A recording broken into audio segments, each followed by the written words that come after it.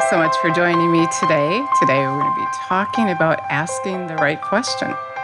Let's acknowledge Jesus. Jesus, we thank you and praise you that you want us to know, that you want us to have revelation knowledge. And we just humble ourselves before you today and receive from you what you have for us. We love you. We praise you.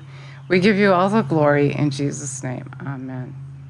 And you know, Jesus really does want us to know he came that we may have life and have it to the full till it overflows. He came to give us revelation knowledge. He came to tell us what the Father said, to say and do what the Father says and does so that we can know the Father. He said, if you know me, you know the Father. So anyway, God is saying to us today that we can be asking the wrong question and not even realize it. And in fact, when we ask him questions that are doubt questions, then that is the wrong question. You know, sometimes you hear people say, if it be your will, why are you doing this to me, God? And why isn't this happening, God? You know, as if, you know, he isn't faithful, pointing the finger at him. Or, you know, I did everything I'm supposed to do, and God, you know, he didn't do anything, so it must not be his will, this, that, and the other thing. Well, the bottom line is always get to know God. John 1:1 tells us that he is his word. And so you always want to get to know his word so you can have revelation knowledge and know what he's talking about and know what you should be asking.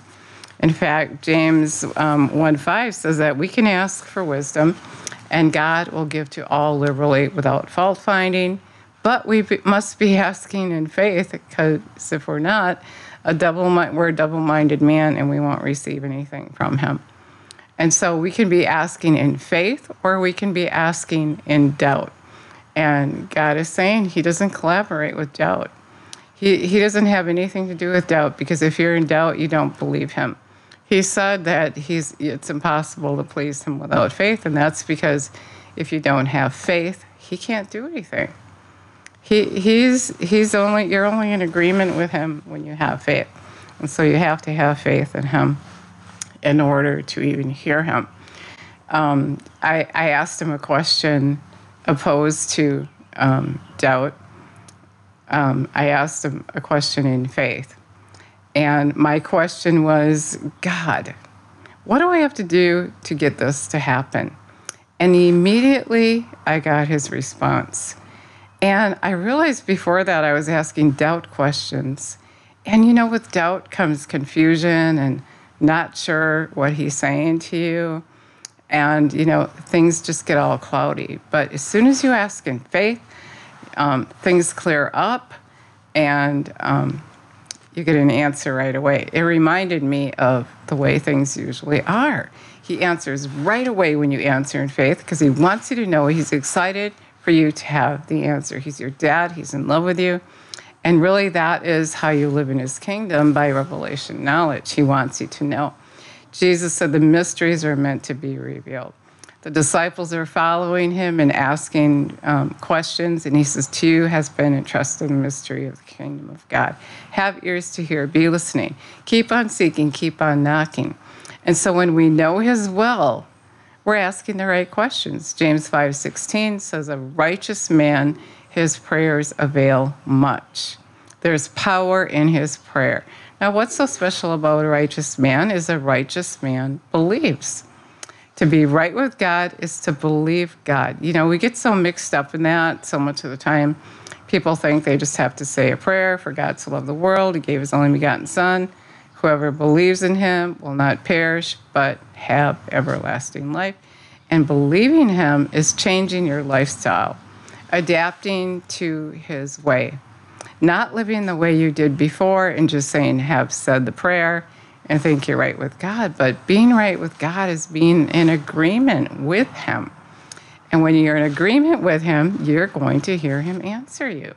And he's going to sound like his word, and it's the right answer. And then you have the answer to that prayer.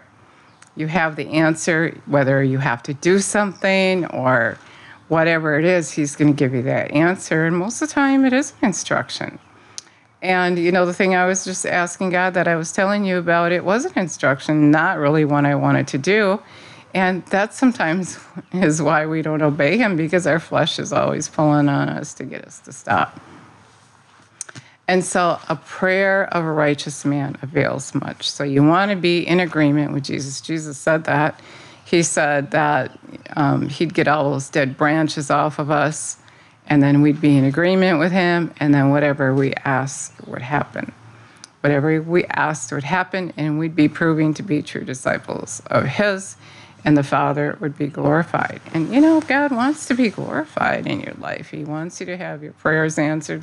He doesn't want us to be saying, if it be your will, and just getting the wrong message out there. I mean, we pray that prayer in front of unbelievers, and so they're thinking, well, you don't know God's will, and he's your God, and that really is silly, because the Word of God is his will.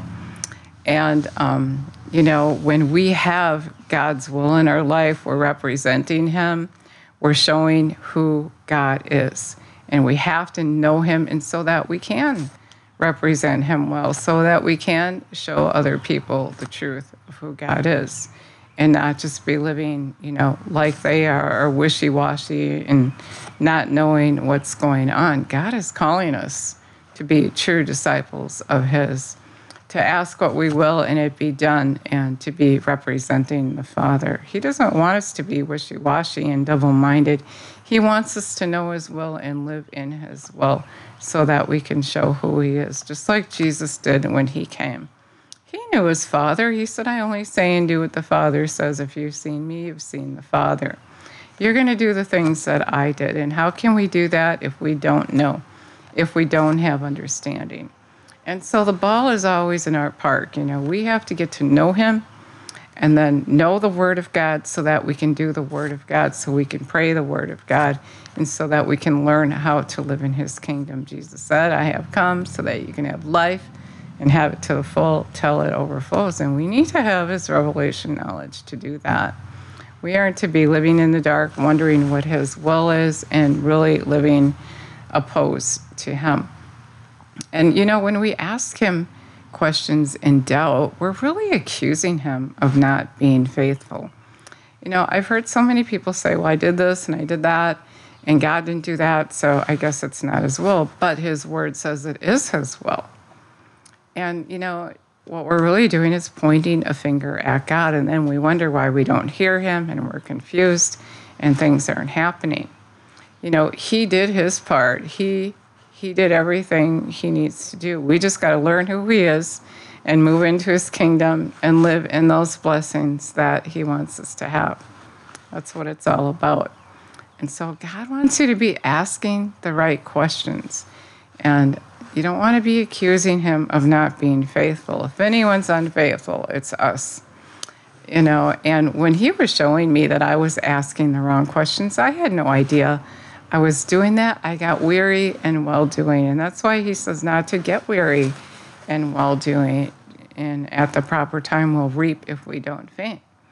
And so we have to just keep pressing and believing and seeking. Jesus said, keep on seeking, keep on knocking, and the door will be open to you.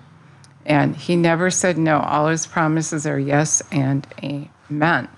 And so it's not that God's not doing his part. We shouldn't be sticking our finger at him. And we should realize that we're doing that when we're asking him doubt questions.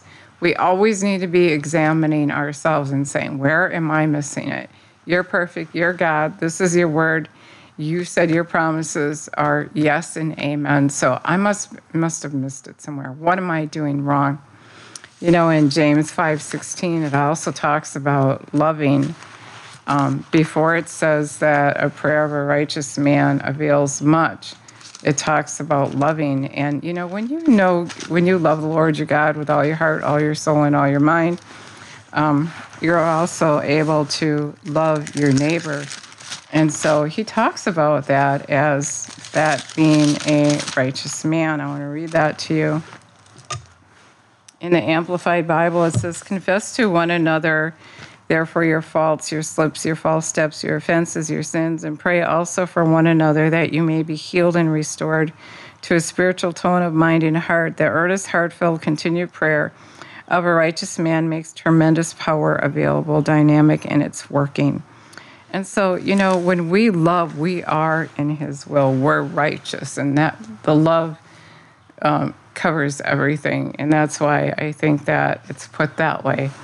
And then to believe is to love, right? If you believe him, you're going to live that lifestyle of being in agreement with him. And so you're going to love. If you won't love, you really don't believe him. And then your prayers aren't going to work. And that's pretty much just what God is saying today. He wants you to know that when you believe in him, when you have faith in him, you're going to ask the right questions. And when you doubt him, you're going to be asking the wrong questions, and you're going to be further and further away from the truth and further away from him. So many people get so mixed up, and God doesn't talk to me. He doesn't answer me. But what are you doing in that prayer time? Are you accusing him? Are you sticking your finger in his face? Are you his enemy, or is he your God? And if he's your God and you believe in him, if you made that decision to believe him, you're going to ask the right questions. One of the right questions you can ask is ask him to come and be your God, live on the inside of you. When Jesus was here, he said he was going to go and the Holy Spirit would come, and he would come and be everything Jesus was for us, and he'd be on the inside of us all the time. God is so in love with us. He just wants to be with us all the time. And, Jesus came and he gave up his life. He shed his blood so we could be right with the Father. He bore your sickness, your disease, your sorrow, your pain. He took stripes for your healing. And he did all that for you. And if you want him to come live on the inside of you and be with you all the time, God will send his Spirit. And he will be there for you, and he will teach you, and he will answer questions for you. And your part is to believe. No matter what, resist the enemy, and he will flee. And just make that decision to believe, and don't let anything get in your way. That's your part, to be committed to him and learn how to live in his kingdom right here on the earth. Jesus said his kingdom isn't here or there, but it's within you. And so when you ask him to come live on the inside of you, you want to ask him to teach you to be faithful to him. Learn his way of doing and being right and live in his kingdom. Submit to him. Humble yourself before him. Let's ask. Jesus, we thank you and praise you for everything that you did for us. And we're asking you to come right now and be on the inside of us and teach us your way. Teach us how to be faithful to you. Teach us how to pray. Teach us how to humble ourselves before you. And we just thank you that you'll help us and you'll teach us. You'll correct us so that we can live in your kingdom, so that we can be a witness for you and represent you well. And we can be an attraction, in fact, for you, showing who you are and how good you are. We love you. We praise you. We give you all the glory. In Jesus' name, amen.